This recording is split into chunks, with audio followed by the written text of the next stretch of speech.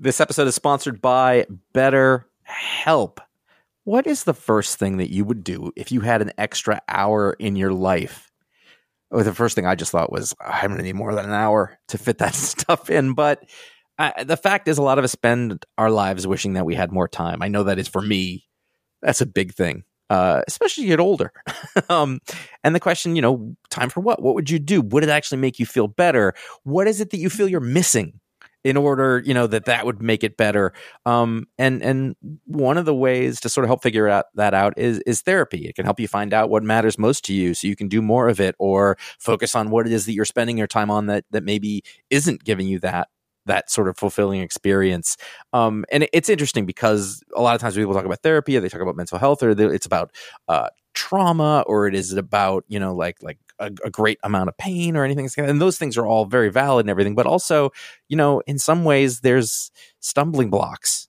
There is sort of something indefinable that you're having a hard time getting to that maybe is stopping you from feeling as confident as you can, as good as you can. And, therapy is one way to go after that. If you are thinking of starting therapy, you can give BetterHelp a try. It is entirely online, is designed to be convenient, flexible, suited to your schedule. You fill out a brief questionnaire, you'll get matched with a licensed therapist. You may switch therapists at any time you like for no additional charge. Learn to make time for what makes you happy with BetterHelp. Visit BetterHelp.com/iFanboy today to get 10% off your first month. That is BetterHelp, HELP.com/iFanboy. It's the iFanboy.com Pick of the Week podcast, episode 68, sponsored by GeekArmor.com.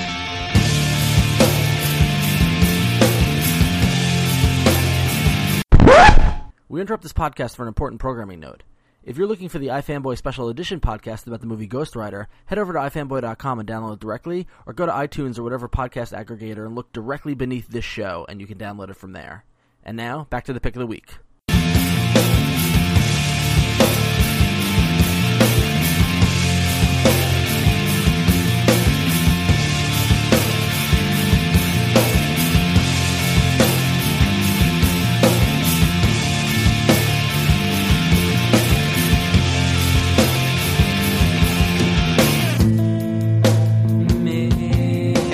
iFanboy.com Pick of the Week podcast, the 68th episode of said podcast. I'm Josh, and I'm here with Connor. Hello.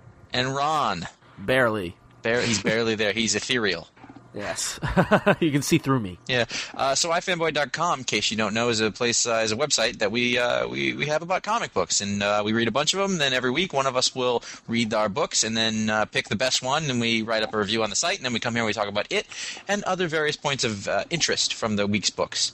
And before we get going with things, we like to warn people, in case you also don't know, we're going to be talking about books that came out this last week. So if you haven't read your books, we would be ruining them for you if you were to continue listening. So read your books, then come back and listen to it, and you'll enjoy it much more.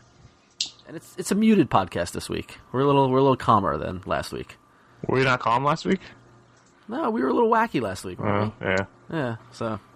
Well, thanks for bringing it down. Yeah, you just set the tone. So this is going to be boring. What Ron is alluding to is that he was on a whirlwind tour of the United States this week. Woo! Or at least the airports in the United States. At least the airports had in the United States. Had a hard time getting back from San Francisco to New York.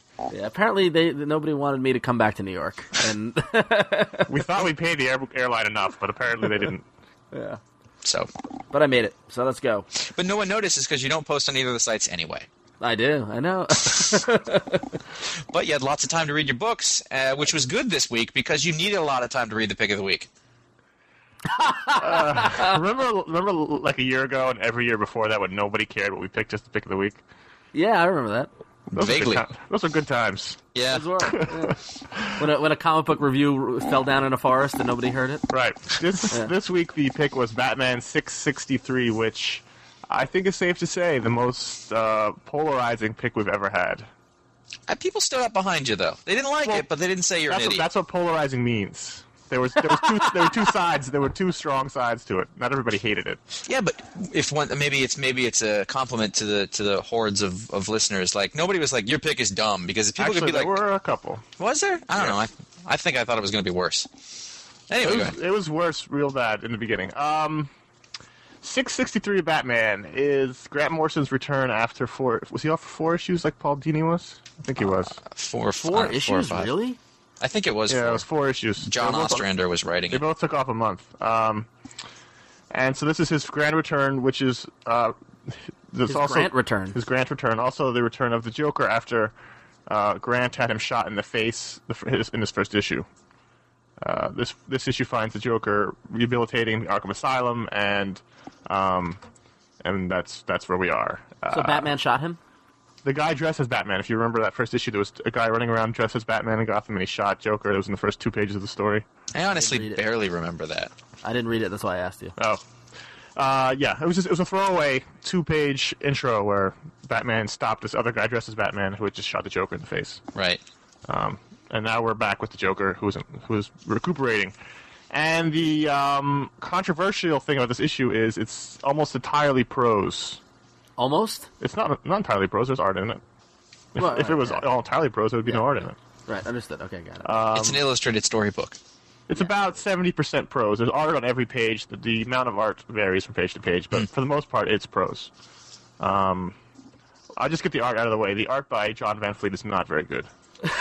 You know what? I don't think it was as bad as it was made out to be. No, I think there are some really great pieces in here, but I think on the whole, Well, it's that computer-generated 3D kind of that reboot cartoon. Do you guys remember? Kind of look, Do you guys remember the first all-digital comic book? It was a Batman book. yes, I do remember That's that. not the That's what this all-digital Batman comic. looks like to me. That's what I kept thinking of. That wasn't the first all-digital comic book. Well, whatever, I remember but it was like the first big. That was like the Batman Digital Age or something. I don't remember what it was called, but I vividly remember it, and this is kind of what it looked like. It's funny is that I think all of this art is pretty good, except when Batman's in it.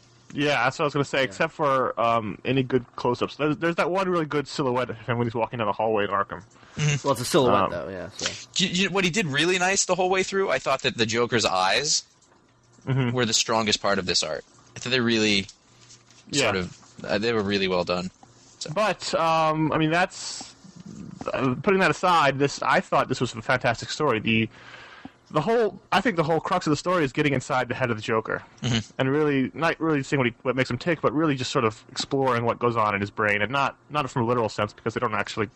He's not like narrating or anything, but it's really taking an examination of how crazy he is, and I really like the idea of the super persona Joker, that every once in a while he just takes on a new persona, not literally, but like he becomes more violent, less violent, more crazy.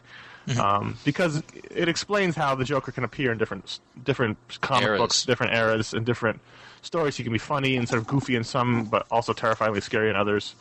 I really think if you're going to examine the Joker, you really probably can't do it justice within the traditional comic book sense of word balloons, because it just takes more words. You have to really get in there, dig around and see what's going on, and you need a lot of prose for that. And I had no problem with this. I loved every minute of this comic. Really? Yep. So I know a lot of people didn't. I'm really, really curious and sort of concerned with what you guys thought of it, because I don't know yet. Well, I don't buy Batman. I only buy Detective. But based off, once I saw it was the pick, I went back to the store and I picked it up just so I could read it and be prepared. Because this is 2007 is the enlightened Ron who tries new things. Right. Go ahead. Like heroin. I thought. I mean, like Josh said. I mean, I think it took me a good half hour to read. Luckily, I had time. But like, if this was my standard, like if this was an everyday week, and I was on Wednesday night frantically reading my books, I honestly don't know if I would have given it the time it deserved. I thought the story was good. It was like you said, it was horrifying. I mean, the Joker aspect of it, and I thought that Morrison can write fiction. He can write. But I mean, I'll nitpick because that's what I do. Sometimes it was kind of hard to read with the backgrounds, the layout and stuff like that. And sometimes it was kind of tough to see where when there was words integrated with the art is like whether that was like part of the story or not. But all in all, I mean, I thought it was good. I don't know if it would have been my pick, but I definitely think it was a challenge to the genre. You know what I mean? A challenge to the format. There's experimentation, which I like in comics. Which is cool. Yeah, which Terry Moore's been doing for years. Yeah, true. Good point. But the difference between this and Terry Moore, Comic Sans. Yeah, well, I didn't like this. I didn't like this font any better. Yeah, no, neither did I, actually, to be honest with you. And I think that ties into the layout and the readability of it. Mm-hmm. It probably would have been. I understand why they did it. You know, I mean, it makes when you're doing it, it makes perfect sense to put the art in like the dirty frames and like to have like the design in the background to make it more visually interesting. Mm-hmm. But I think it comes close to sacrificing the prose, which is which the prose should always be the main thing that you want to make sure that things are legible and readable. And because if they're not legible, then you got nothing. So it gets very tempting to get wacky with fonts and get wacky with design and stuff like that. But I'm glad they didn't go overboard. It was still readable. But like there was one page where all of a sudden the word Batman was in white. Mm-hmm. And I was like, okay, what is it? What is this? Like what? So it was weird. But anyway, what can you do? Josh, what did you think? I found myself on both sides of the debate, quite honestly. But look at us, just right there I am. I'm the one in the middle. No, I mean, like, I can see, like, when I first started reading it, I opened it up, and I was like, okay, this guy looks kind of interesting. And then I was like, oh, this first page. And then I kind of flipped through it, and I was like, oh, I don't have time for this. And I put it down, I stopped reading. I tried to read it, because one of the things about the prose is that it's a little flowery. So what's wrong with that? I thought that I thought it read a little. It was a little difficult to read. Like it wasn't style of writing I liked, and I mean that in a sense that like it was like a lot of description and a lot of terminology and a lot of like it was difficult. So you don't like noir then? No, and I understand he was doing for a genre thing, but it wasn't naturalistic to me, which made it harder to read because it was really, really dense, but it wasn't necessarily getting me anywhere a lot of time. The smirking gift of fat and smoldering Cuban cigar, Esibot, like it was just a lot of words. I understand that, which is totally not my thing. Now, on the other side of it, there are like I find this kind of prose to be very tiring to read for whatever reason. I like things that sort of move along quickly. I mean, that's not even the right way to say it. I don't know. I found it really tiring, and I actually read this in sort of a few spurts. Now, that being said, going through it, there was definitely parts of it I liked. I think that when you say the way that they get into the Joker's head and the way that he explained the way that why the Joker is how he is was fantastic. I thought the scenes where he had Harley Quinn and she shows up and the Joker is no longer cares about her in the least because he's not Mr. changed. J anymore. Yeah. I loved that. I thought that was brilliant. And the way that he described her as being the stupidest board game of all time. Yep. Because she has the 4 red and black squares on her. That was fantastic. Really good. I dug parts of it. And like I said, I didn't think the art was bad at all. I mean, it was bad in places, but, the crazy Joker eyes and everything, I thought it was really well done. I wouldn't want to read this every month. At the end, I was like... No, it's not intended for that, though. I know. I mean, I think one of the main criticisms people had, which I totally disagree with, was that it's not a comic book. Mm-hmm. Which to me blows my mind because I don't even understand that argument. This is not even the first time this has been attempted, and I don't. Oh, really? Yeah, I mean, there was a 1978 Batman story called "Death Strikes at Midnight and 3" by Denny O'Neil, which is almost exactly the same thing in terms of. Holy shit! Look at you. Well, this was brought up by somebody on the board. I'll have to give credit where credit's due, but I did dig it up. And looking through it, it's almost exactly the same kind of thing. It's actually, I think there's more text in this Denny O'Neil book than there is in Nick Grant Morrison book, and less art. Well, when I think we picked one of the first Batman books that Morrison was doing, and I said, this feels like a throwback to the Denny O'Neil days. Yeah. So maybe that was done intentionally. There's also that, Bendis did that Alias issue that was half script, and the rest was pinups. That's almost the same concept too. Yeah, and like Josh pointed out, Terry Moore's been doing it for years. Yeah, so I did find this much easier to read when they mixed in dialogue and stuff. When it was just big blocks of text, and I don't know if that had to do with the page layout and the font and all the stuff. Like it was it's almost a little difficult to read. Maybe it would have been better to just do it like a book page. But the idea that this is not a comic is just mind blowing. I mean, it is a comic, and the fact is, the matter is, for me, a comic is whatever the artist wants it to be. Mm-hmm. If he puts it in, and it's no different for me than the silent issue of a comic. It's just the reverse. Yeah. Mm-hmm. I mean, I don't get that at all. Yeah, no, I don't think that argument weighs in. I mean, I don't think you could have told this story in the level of weight that he did through the comic, through using word balloons and stuff like that. Like you really got. I mean, honestly, like when I first started, I'm like, oh, this feels like homework. And after like the 3rd or 4th page, though, I was enthralled, and it sucked me in, and I was like, okay, yeah, now I'm getting it. Okay, this is cool, and I'm with it. So I'm pro it. So. The other thing is I didn't feel ripped off. Like sometimes I read a comic and I'm done in 2 minutes. I'm like, all right, I just spent $4. That's an excellent point. I think you got your $3 worth with this one. You got more than that, and that was really great about it. I was really happy that you got a good half hour out of my $3, which is Yeah, I'm not going to say I loved it, but I can appreciate it. I guess I'm glad to see people trying stuff and changing around. And I wonder. I do wonder how much of a factor was the idea that the last 4 issues were so bad, and people were just looking forward to a good Grant Morrison Batman comic and got an experiment. yeah, Which I love. And I wonder if the last 4 issues were regular Grant Morrison Batman comics, and this one came along, would the reaction be as strong as it was? Mm-hmm. I think that's a factor. And the same thing goes with the last 4 issues of Detective prior to this month. Mm-hmm. I think people just were looking for Batman comics again, and then this probably weighed in heavier than normal. Mm-hmm. Yep. But I liked it. So I was surprised. I wasn't sure if you would when I read it. I wasn't. Of course, I didn't read it. I only read 3 pages. Have you read it yet? Or No, yeah, I read it since then. Like I saw he picked it, and I was like, "Crap, I'm gonna have to go back and read it now." Yeah. Okay. But like at the time, I've only had like a few hours, and I got to that one, and it just slows down the train. yeah, we'll try to read it when you got to pick the. I know. I felt for you. Believe me.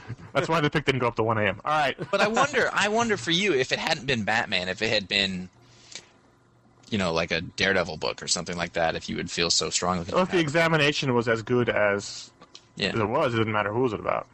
Yeah, but you particularly identify with these characters. Well, I like right? I like the Joker. That was good. I mean, it didn't help. It didn't hurt. I think. Sure. Let's talk about Thunderbolts. Thunderbolts 111. Boy, Grifter went down. So the idea that Jack Flag would be the underground hero protagonist of this book went right out the window. Yeah. I literally turned the page. I'm like, why is Grifter in this book? Yeah. I'm the Marvel guy. I don't even remember this character. So I don't know if that's how he looked originally. Yeah, he did. He God. did? Yeah. Oh, all right. Was he in the night? Was it a purposeful Grifter ripoff, or was he before Grifter? It was before Grifter. 94, Oh, nice. I think, was when he first showed up. Oh no, then Grifter was before him. No, he's older than that. He's an old Grifter? character. Okay. All right, that's not important though. Sorry, I threw us off track. Wasn't Thunderbolts 110 to pick last week? Yep. Or last month? This one wouldn't have been. Really? No. This one, I think the Why? book went off the rails a little bit. Really? I enjoyed it. Well, for me, what I wrote about and what we talked about last time was I thought that the sort of moral grounding center of this was Jack Flag as a character. Right. And the rest of it was all sort of flash and spectacularness. So this week when he goes down, and then it's all about how evil and bad these people can be, and who's really going to be the one who screws everything up. I found it less interesting. It didn't mean it wasn't done with skill. I thought. Well, no, I don't think it's a skill thing. I think what I enjoyed was it kind of showed because the question was okay, what is the deal with this team and how is it going to work? Mm-hmm. And we basically saw it. And the one thing that's been missing, at least for me, from the Thunderbolts experience for the past couple of years has been Moonstone, who is just freaking awesome. She's so calculating because her background, she's a psychiatrist and she gets into people's heads and all this stuff like that. And there were a couple of lines where just I remembered just how freaking not crazy, but kind of cold and manipulating she is. Yeah, which is just awesome. And then, there's going to be the conflict, and it sets up in the very beginning the conflict between Songbird and Moonstone and the rest of the team.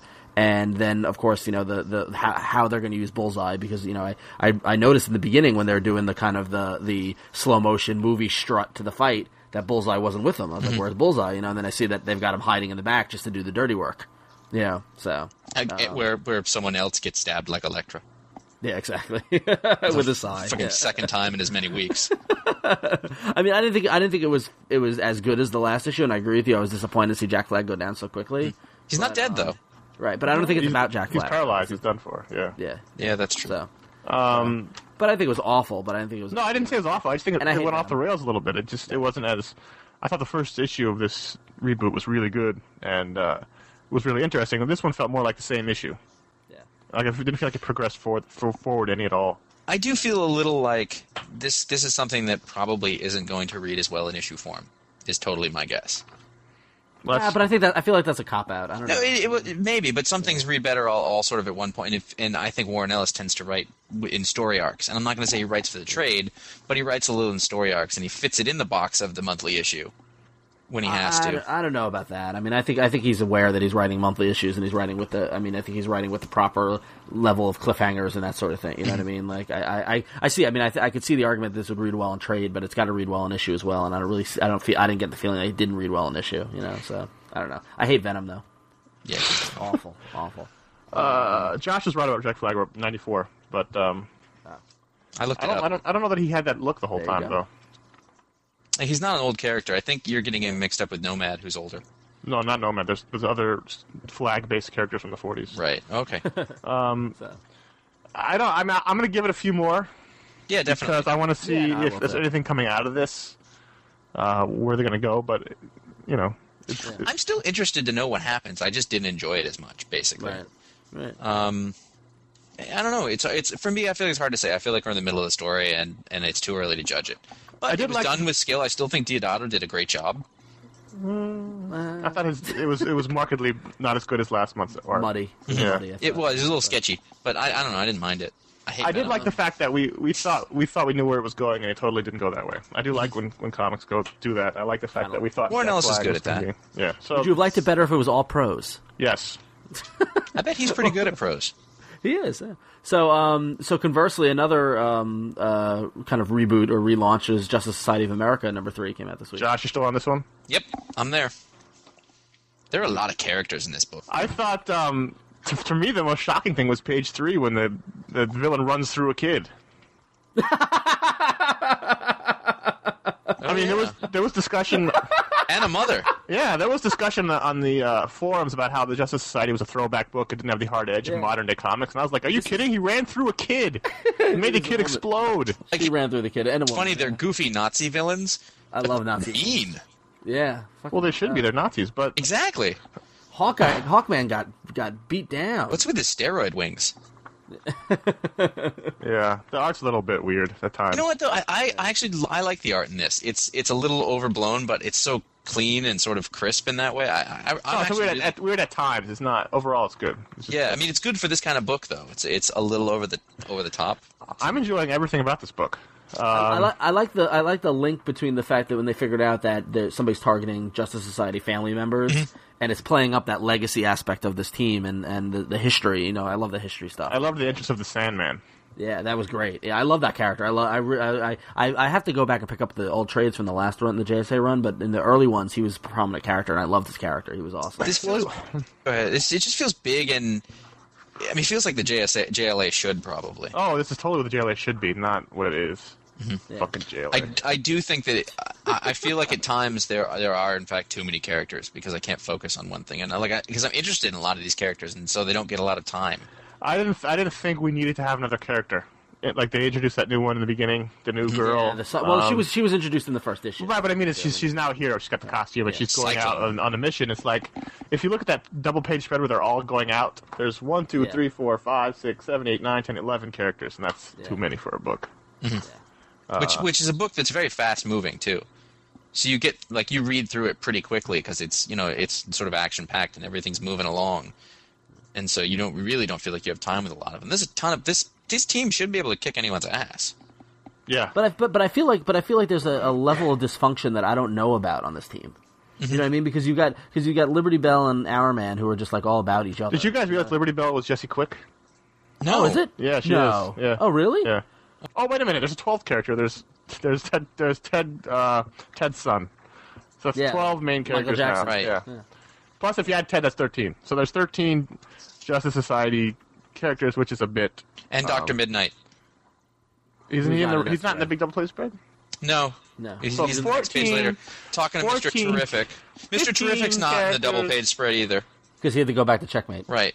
15 characters. No, Mr. Terrific's hanging around. Yeah, he's on the Society. So weird. So we got 15. That's 2 teams worth. Yeah. I that's like too that, many. though. That's cool. As an X-Men fan, I'm fine with that. Didn't you say once that 7 to 8 characters was the max for an X-Men team? I feel that the perfect team book is either 5 members on the team or 7 members on the team. So this is 3 times that.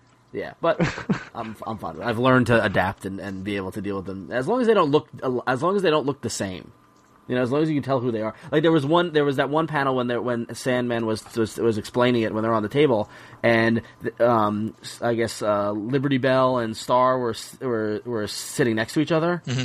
And for a moment, if it wasn't for the stars on Star's costume, I was like, okay, who's who? They're still both patriotic-themed, long-haired, blonde, white blondes, chicks. Yeah, exactly. I'm like, come on. So, I don't know. It was good. And I liked Starman singing, Mr. Sandman, Bring Me a Dream. So basically, I shouldn't like this book, but I do enjoy it. Awesome. I would call it rollicking. That's good. You think? That's a good thing. Yeah, no, it's definitely it's a fun, big, old superhero kind of book. Yeah. Well, speaking of rollicking, with Nazis. Avengers: Earth's Mightiest Heroes #6. So far, my favorite cover of the week.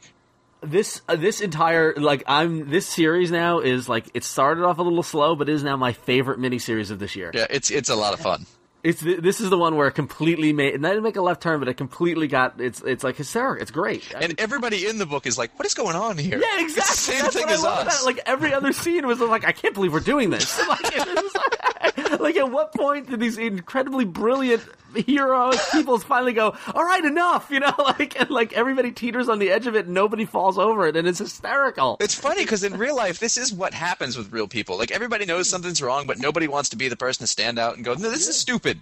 Yeah. They all go, well, somebody will say something. I just loved it. It's been great. It's been. So what happened this issue? I don't know. Well, last issue, it ended with Yellow Jacket kind of grabbing Wasp and like kind of quote unquote kidnapping her from the Avengers. But Yellow Jacket, who had previously been Hank Pym, shows up, talks to the Avengers, and says, "I'm Yellow Jacket now." Or not now, but he doesn't know that he's Hank Pym. Basically, he had a personality change. Yeah. And so he takes the Wasp, who Hank Pym was dating, the Wasp, Janet Van Dyne, and he takes her and he kind of takes her kind of hostage, and then they have this big conversation. And she's trying to bait him into admitting that he really is Hank, but he's not buying it. And then they make out, and then they decide they'll get married. And so they plan a whirlwind superhero wedding. Wait, who decides? He decides or she decides? Hank and Janet agrees to get married to him, and Janet tells the other Avengers. So then now there's a wedding that's going to take place in Avengers Mansion. And like all the superheroes, it's the original X-Men in their original costumes. The Fantastic Four are there. Well, second costume, but still, it's the main, Angel, Iceman, Beast when he's a person in Marvel Girl. Yep. Not the original costumes, just a little later. Fantastic Four, and is the Swordsman on this team or the Black Knight? No, Black Knight. No, he's not on the Avengers, but he was a friend at this point. He showed up. Spider-Man's there. It's just wacky, and they're all their sort of. Because that's what really happened. Like they did these weddings. Like I love those old wedding issues where everybody would show up. Yeah. But like, what's great about this is that everybody knew that Wasp and Hank Pym were dating, and nobody knows because Yellow Jacket's staying in costume. They're all in costume. They're all in costume except for Wasp, who wears a wedding dress, and so they can't tell that Yellow Jacket is Hank, and so everyone's there like, yeah, this is a great party. What happened to Hank? they're like, I thought Janet was like, I thought they were pretty serious. Doctor Strange is there, and like everybody's just like, what's going on? And then and then in the meantime, like in the kitchen, the staff turns out to be like this. I don't know who exactly they are, but this like team of badly dressed circus themed villains. Yeah. And they start to take over too. It's wacky. They use the wedding as an opportunity to take out all the heroes at once. Yep. But it's funny because then like Fury has set it all up. Like the minister who's doing the wedding is a SHIELD agent. Mm-hmm. Like they've it's totally decked out with SHIELD coverage. And like at one point Fury's like, I can't believe I'm spending the amount of money I'm spending on this. Like he's like, I can't believe we're doing this. And then at another point, like the X-Men notice all the security detail, and they're like, there's a lot of security here. And they're like, do you think it's because of us? Like the typical like self-centered, we're mutants, everyone hates us. Like it really highlighted everybody's individual reaction to the insanity of what was going on really, really well. Well, and also this is set in the past, so at the time, mutants were probably not as accepted. So right, yeah, no, but more in hiding. But of course the X-Men have no idea why SHIELD is there. You know what I mean? Like because they don't know the truth. It's and there were a lot of good little interactions and stuff. It was really fun. And this is going to be something that'll make a great trade. Yeah. If you've got any love for the Avengers of the past, I guess. How was the art? It's not any better. It was fine. It was. Well, you've said that all along. It's you know what? It's not bad. I think the worst part of it. I think the figure drawing is off. I don't like the way that he draws people bodies. I don't. For some reason, it's kind of off. I don't even care anymore. I've gotten used to it. It's not the point. Yeah, I mean, like this isn't a book to be highlighted with the art. So what you're saying is it would have been better had it been all prose. I don't know about that. No. No, because like it's almost getting to the point where sort of the throwback style of art, which I still don't think is quite good enough to be professional level, is just kind of wacky. And like the smirks on Yellow Jacket's face the whole time, and it's just it's so big and over the top. Which is exactly what I just said about JSA, but in a different way.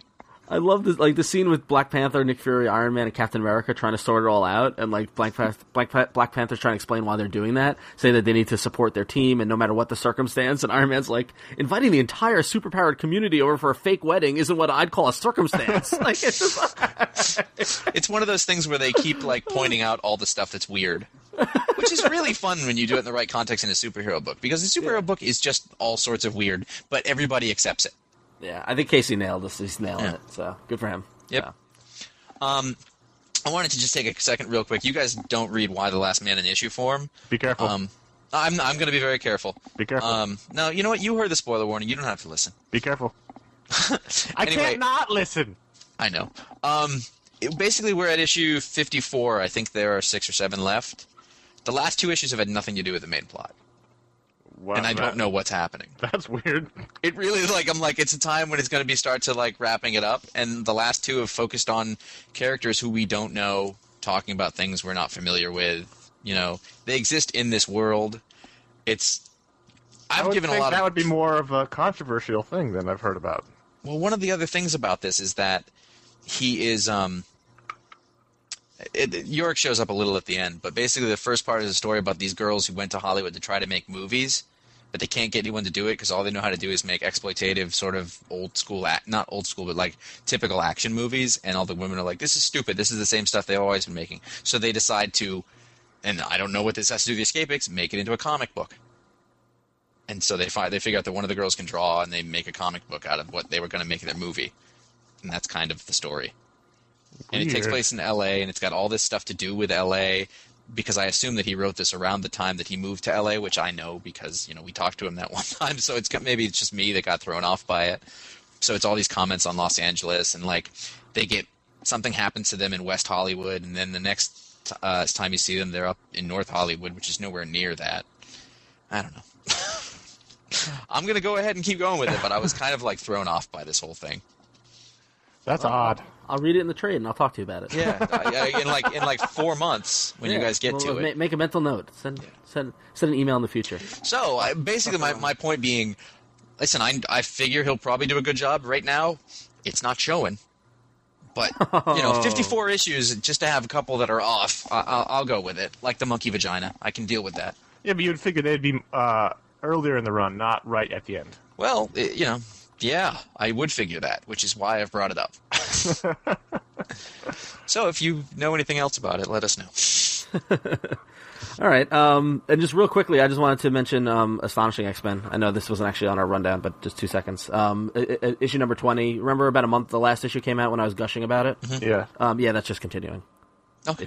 It's so freaking good. It just kills me how good this is. You just like it because it makes Cyclops look cooler than he's ever looked in. No, he was barely even in it. Doesn't matter. Still looked cool with his stubble and his hair. No, He's a rock I don't star. know about that. Yeah, I know.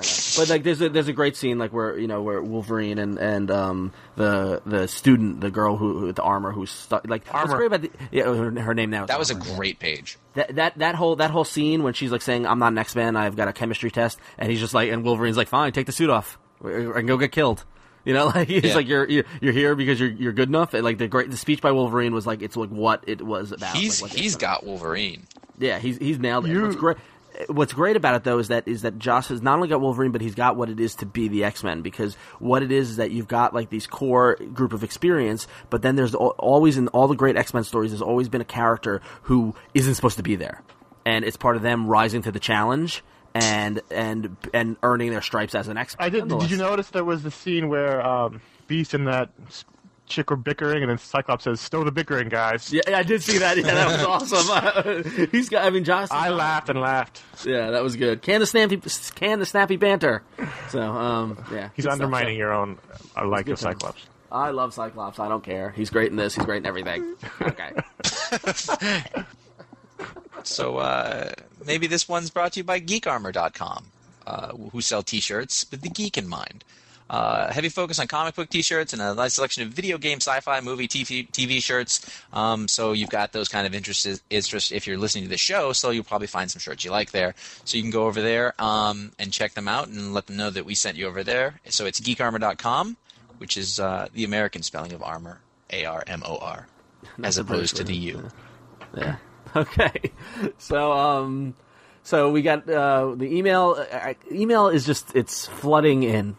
It's like I'm being out of town this week and then coming back and going through my email this morning. I can't believe how many emails we get on a daily basis. It's awesome. But Connor's picked for us the best and the greatest of the emails that came in. So sure, put it at my feet. So Randy writes in and he wants to get opinion on us on something. Two of his favorite series are 100 Bullets and Why the Last Man. Both are closing in on their endings. He likes the big picture type of stories, and he wants to know if there are any series that we could recommend that are planned to be finite, like 100 Bullets or Why. He's specifically looking for one that's early in his run, so he doesn't have to spend eternity hunting down back issues. So, like a book that we know is going to end.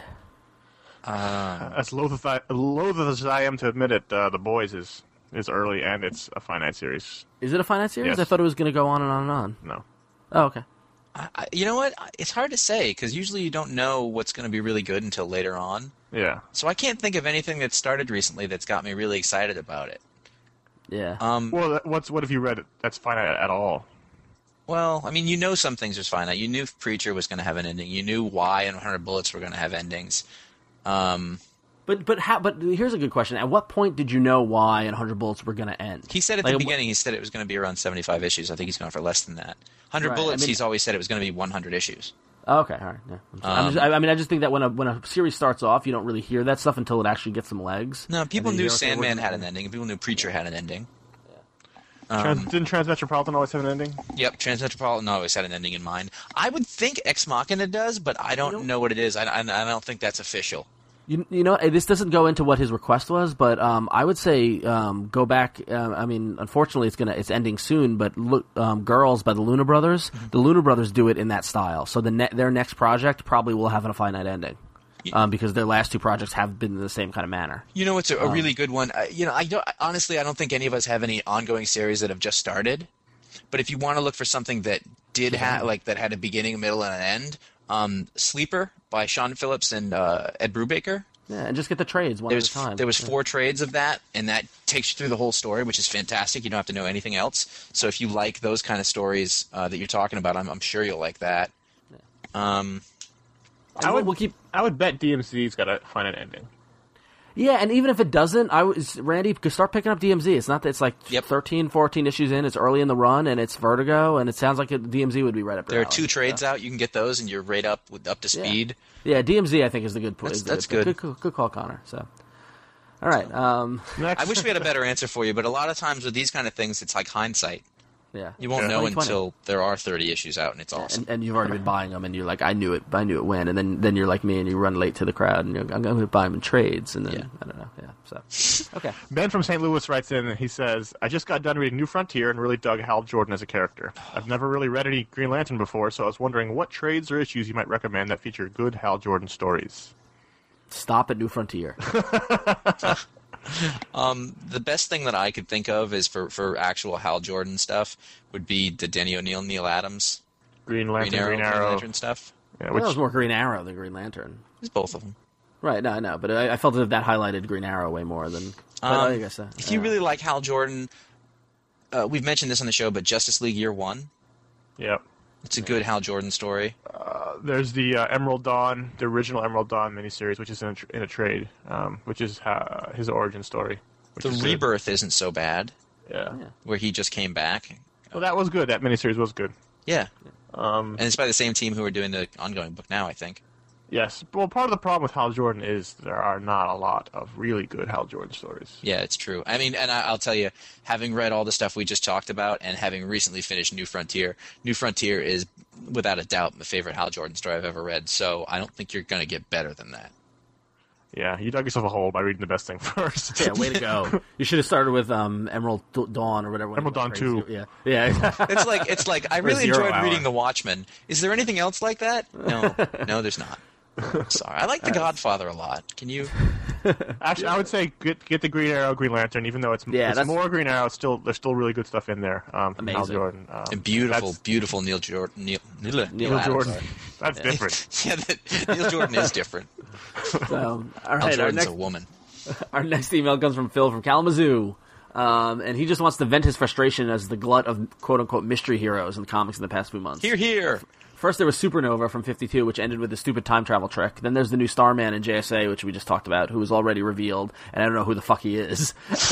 Now there's Ronin in Avengers, and damn it, I'm sick of trying to guess who all these people are just to be let down. Has the mystery hero thing ever been done well? Seriously, can you guys think of anything? Well, there was also for that one issue, the mystery hero in Civil War, that was Punisher. Well, I'm just adding to the list of recent mystery heroes. Right, true, yeah. Well, so I'm not saying it was good. I'm just saying that was another. So one. what's a good mystery hero? I guess I'm thinking villains though, because wasn't the whole Jason Todd Red Hood thing pretty good? No. There was, remember way back in the 90s, there was the Monarch debacle. Do you remember that? No. The Armageddon 2001.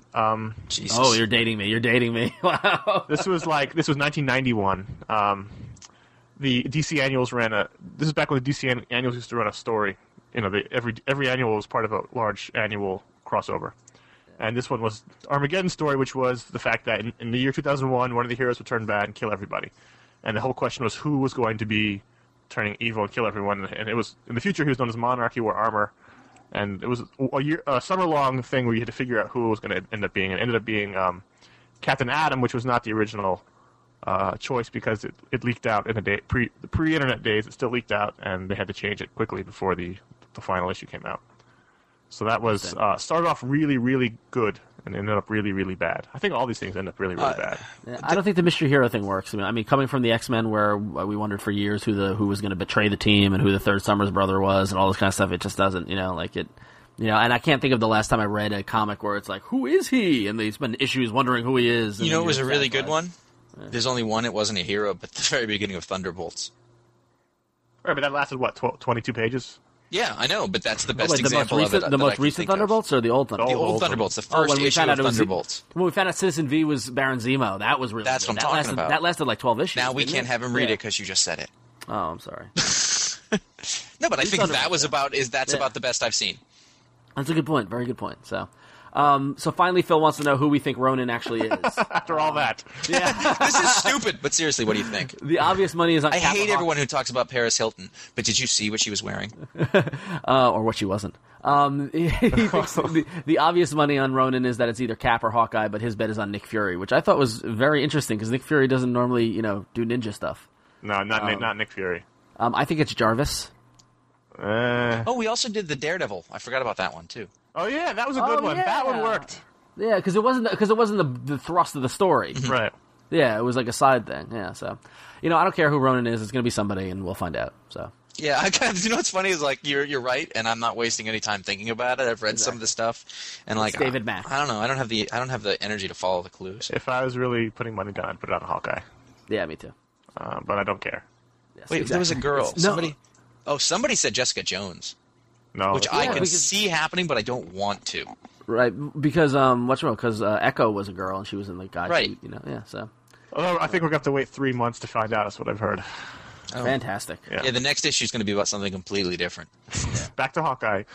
Patrick from Jefferson City, Missouri writes in and he says, I'm just now returning to the realm of comics after an almost 20-year hiatus. Back then I didn't care for my comics. And when I got them, I'd throw them into a big cardboard box that I got from behind a local grocery store, which is what I did when I was a kid. Now many years later, no, not the grocery store box, but a big box. Now many years later, I was getting into comics, and I thought, I'm living in the state capital of Missouri, and I'm not sure who to ask about this thing, so I'd ask you guys. What are the best steps to save and store comics? I heard Connor mention in the latest video show that his comics are in a storage bin somewhere, which if the weather and climate is anything like it is here, just a few short miles from the Missouri River, I wouldn't trust storing any paper products in these storage bins. So his collection will be at home in a closet. He just wants to keep them in a better way than just throwing them in a large cardboard box. What are our thoughts? Well, I mean, the first thing is whether you bag and board them or not, right? Right. It said to preserve them, the best is to put them in the on an acid-free cardboard backing board and the UV protected, blah blah blah plastic bags. I do that. I think I'm the only one out of the three of us who does that, right? Correct. Yep. Okay. Then most comic book stores sell what they call long boxes, the long white boxes. And those are cardboard boxes designed to hold comics, and they're fairly good at keeping the elements out, that sort of thing. You can pick them up online or at any comic store probably.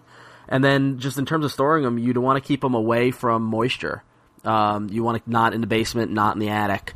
If you can keep them in a room where that you've got, hopefully you have heat and or air conditioning, some sort of temperature control going on in your house, you should be fine. I mean, both Connor and I have had our comics stored in off-site storage, and I don't know about yours, Connor, but the place I used was, temperature controlled. Yeah. It's not like one of those, like... That's their business. Yeah, it's not one of those places where there's two types of storage places. There's the kinds that you drive up and it's like a garage door, and it's like basically a garage that you rent. Or there's one where you go in and it's temperature controlled for things that are a bit more valuable. So yeah, it's a big building. But that's really extreme. And actually, I just pulled mine out of storage because the rent got too high. You did? Yes. Well, you guys helped me. Thank you. It's a lot of comic boxes. It was a lot of comics, and now they're everywhere. It's awesome. But yes, just as long as you keep them away from moisture and like not directly in the sun and not directly in water, then you should be fine. The other thing to keep in mind is that none of them will ever be worth anything anyway.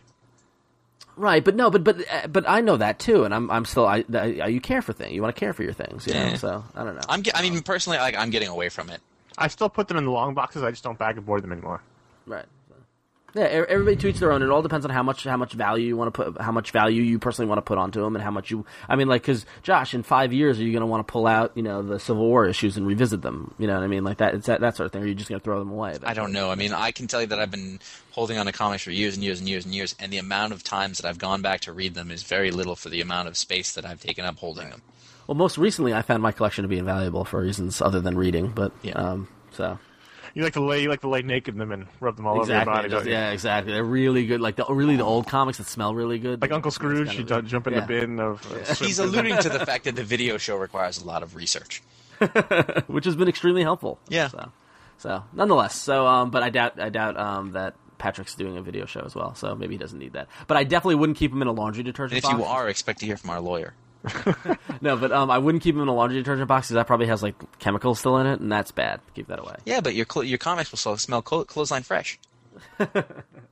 All right, so if you have a question you want to email us, you can write us at contact@ifanboy.com, and we love them and we like getting lots of them. So thank you. All right, so let's dive into the voicemails. Splash. I don't need to comment on this first one. Yeah, I just listened to the episode about Jack of Fables, and God, the backhanded comments from Ron are just getting disgusting. I mean, we listen to the X-Men stuff, day in and day out. Come on. The Fables world is good. We don't need so many backhanded comments. Thanks. I think the funniest thing is that Ron and I both actually like Fables. Yeah. The other thing is the Fables fans are doing nothing for their image. We have dubbed them the new Sandman fans. And I know Josh hates that, but come on.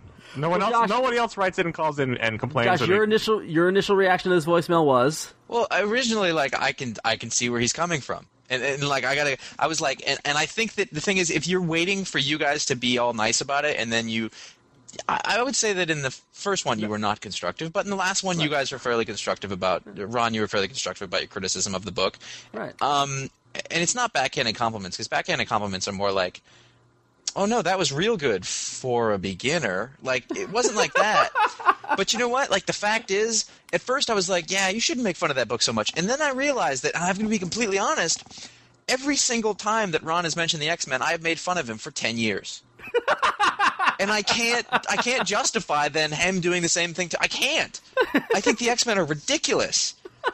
And so. But the thing is, it's not like I curl into a ball and start crying when you make fun of the X-Men. No. But the thing is, Fables is a thing where people really love it and they want. So, but does that mean that other people don't love other books? They do. They just don't complain about it when people criticize them. Or we don't even criticize them. We just don't lavish praise on them. We all like the book. Let's say it's the best thing in the world. Yeah. Excuse me, let me go put the Cure back on, and I'll just sit with my Fables books. Fables are the new Sandman fans. Fables are the new Sandman fans. I don't know what you're talking about with the Sandman fans. When do you know? Sandman fans get so bent out of shape when you criticize anything. I've never seen this. Oh, I have for years. I have. Really? It was great, and it was fantastic. If you ever said a bad word about Neil Gaiman or Sandman to anybody who wore eyeliner or black or like those leggings, they just jumped all over you with just like, man, I read your superhero comics, man. Well, I think the problem about it is that making the assumption that all Sandman readers are like that is just wrong. It's completely stereotypical. We are making jokes, Josh. Yeah, I know. I know that, but I'm not sure that everybody knows that. Well, they need to. And the other thing is, I think it's all in fun. It's also all in fun. Overall, comics fans have a big persecution complex. Totally.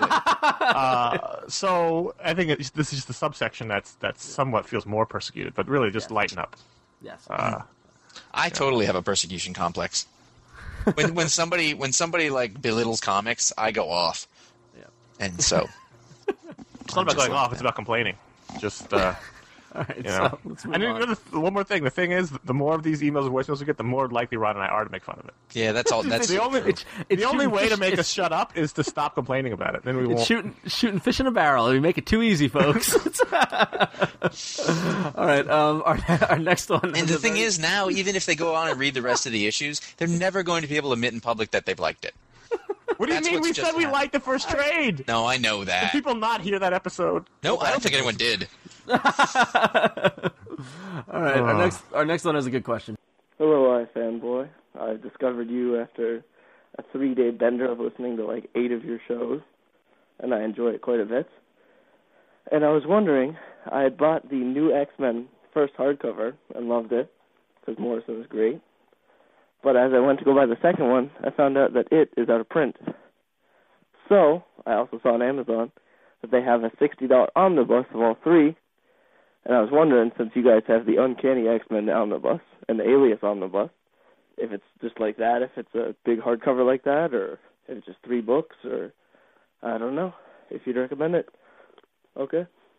Bye. I think it's safe to say that when you have the option to buy one of either an Absolute or a Marvel Omnibus edition, you just do it. Especially since the omnibuses go out of print. Right, and the omnibus, just to answer his question, the omnibus contains the entire Morrison run.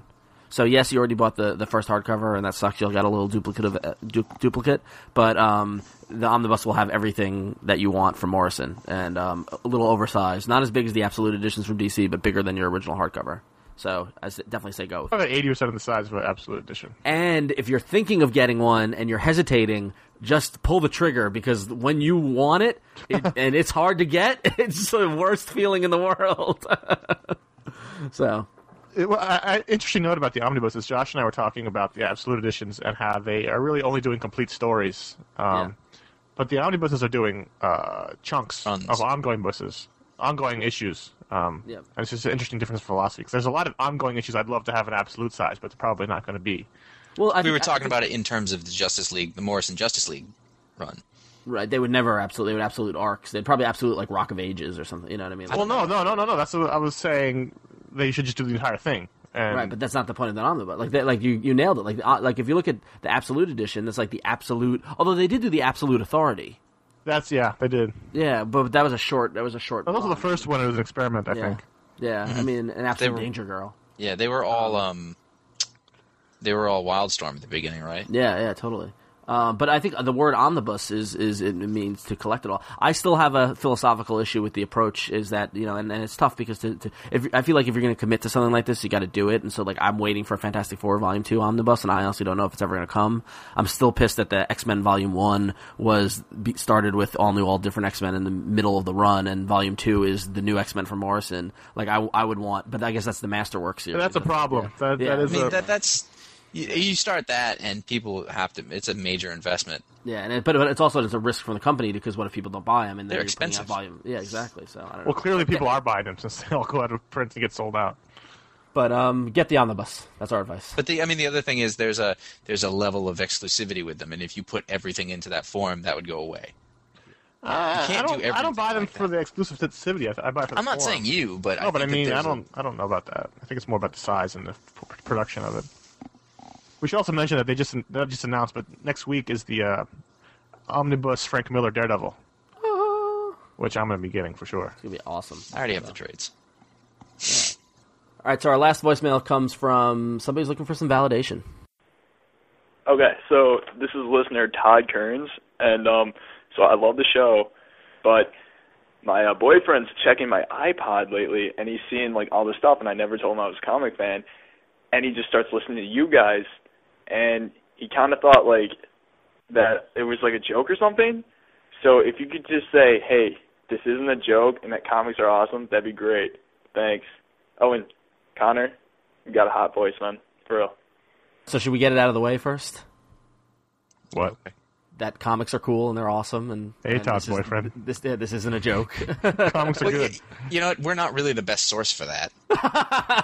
So what you're telling me is that you found these three guys who talk about comic books all the time, are mainly known for doing that, have a video and an audio show. Okay. Well, I buy them as a non-biased source. So we can do that, but really, you're gonna need an unbiased third party. But better question is this a great way to get them to start reading comics? Share the love, you know. Find some stuff. We've spent a lot of time telling people stuff that you can give to people who don't read comics, and just say, look at this. This is good. If they like movies and TV, that means there's going to be comics for them to like. My question is, how long have they been going out that he doesn't know that you read comics? That's a good question. It's a very good question. That's interesting. Yeah. And finally, it looks like I don't know, not that I'm counting, but I think Connor's edging out in the rankings of the iFanboy 3. Connor's been getting a lot of heat. Hey, baby. They've seen him work his magic. Yeah. So we got to keep our eye on the iFanboy Stock Exchange to see whose stock is higher. So. All right. So. I'm not going to touch that. We're just going to move on. Good idea. So, all right. So if you want to call and leave us a voicemail, you can call 1-888-FANBOYS. That's 1-888-326-2697. And if you noticed, our first two voicemails, they didn't say who they were. So if you call in, please tell us your name, where you're from. We like to know who you're talking Yes, to. at least say your name. We'd like to know where you're from too, if at all possible. Yeah, exactly. And write us at contact@ifanboy.com or call the voicemail 1-888-FANBOYS. Yay. So. All right, so we haven't had any relationship advice in a while, by the way. I appreciate it. Yeah, we would like send more. In fact, actually, we would like to solicit relationship advice because we've got another show that we could do it on too. Yeah, we were talking about. We thought we wanted to do a relationship video show, and so if you could send in all of your relationship-related comic book questions, we'd do that on a video show. What a ridiculous topic! So. It would be awesome. No, it's true. So that's up to you guys. Send them in. So, all right. So before we wrap this up, we want to touch upon the upcoming conventions this winter. Next week is the New York Comic Con. It's February 23rd through 25th. iFanboy will be representing in our hometown in New York City. So be sure to look out for us. We're actually hosting a meetup, a drink up, a get together. Saturday night. What's the deets there, Connor? It's at Rudy's. We're gonna be there at 8 o'clock. Okay, so go to ifanboy.com and you can see there's a kind of a post at the very top of the page about the New York Con. Look there for details. And then the week after that, for our West Coast friends, on March 2nd, 3rd, and 4th, Connor and I will be in San Francisco for WonderCon. And Saturday night, the 3rd... I'm not allowed on planes. Not after last time. Well, the Homeland Security has some issues. So yeah. Anyway, but so Saturday night, March 3rd, there's going to be a party at the Isotope Comics Lounge on Fell and Goff that we are co-sponsoring with the gang at Isotope, and it's going to be awesome. And that's the place to be Saturday night. Saturday night, there's nowhere else in San Francisco to be. Exactly. So hopefully we'll see you all at those cons, and go to ifanboy.com to check out the deets about them. And I keep saying deets. Yeah, don't do that. It's the word is details. It's easy to say. It's one of those things that I say, and I'm like, why did I say that? And then I just got to move on. So anyway, and you say it 3 more times. Do you call it Sunny D as well? No, I don't. Because nicknaming a soft drink is stupid. Oh, I thought you meant the band. That's even more stupid. I know. Sunny Day Real Estate. Okay. So please come out to those conventions. We'd love to see you. And if you see us, come up, talk to us. We'd love to talk to you. So, specifically you, the person listening to this podcast right now.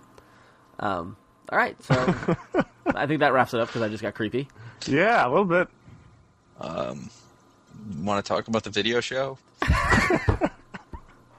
We also do a video podcast. If you go to ifanboy.com and click on video podcast up in the top nav, you can see all of our previous releases. And every Wednesday at 3 p.m.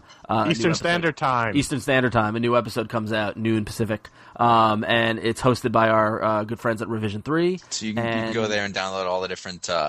we recommend you go there for the big versions. Yeah, the high-res versions. Because you really need to see us in high-res. But our episode this past week that came out talked about we took a look at Marvel's Ultimate Universe and generated a lot of discussion. Yeah, it was a long one too. So get a thing of popcorn and settle in and watch your comic talk show. And the show coming out this week is going to be a good one. We think you guys will enjoy it. So look for that on Wednesday at 3 p.m. Eastern Standard Time. They just keep coming out. I'm like, oh crap, it's Wednesday. There's another one. Yeah, you're telling me. Go to frapper.com/ifanboy, put your pin in the Frapper map, or you can go to the link on the top of our website at ifanboy.com. And you could then go to be our friend at myspace.com/ifanboy or comicspace.com/ifanboy. You all know what that is. And you can also, there are various places that aggregate podcasts like dig.com and Podcast Alley and iTunes and stuff like that. Please go in and vote for us or write a review or dig us. Or if you're a dig user, definitely go to the podcast section under arts and we're on there and help us out. Yeah, we dig it. You can also write a review for the video show, which is reviews do not carry over. Yeah. So, and also if you go in, if you're an iTunes user and if you go to the iTunes main page in the lower right hand corner, there's a little box about focus, like podcast focus topics, and there's one called Comics Culture, and that highlights not only our shows but some of the other great comics podcasts that are out there. So go check that out. The good folks at Apple took care of that for us. So. And if you like what we're doing and you want to kind of help us along and help us, do all this wacky travel to conventions and make videos and stuff, you can go to ifanboy.com/donations and use PayPal to send us a couple of bucks. Plus, as Ron mentioned earlier, he is on heroin now. And that is not cheap. I'm sorry, I think that they all think you're spending money on these omnibuses and absolute editions, which is like people are like, I don't need to support their high-end comic habit. I'm going to let you in a little secret. I bought the Uncanny X-Men omnibus, read it, and then cut a little square in it, and that's where I keep the heroin. No one will look in here. What sort of collector would do that? I've always wanted one of those books with the fake inside that you can hide things in. You don't have anything to hide. I know, except my heroin. Well, now he does. I learned it from watching you, all right? You know what? If you want to hide heroin, you shouldn't talk about it on a show. All right, ixnay. Okay. All right, so I think that's it for this week's show. I'm Ron. I'm Connor. I'm Josh, and this is the part most of you stopped listening to a minute ago. So press stop.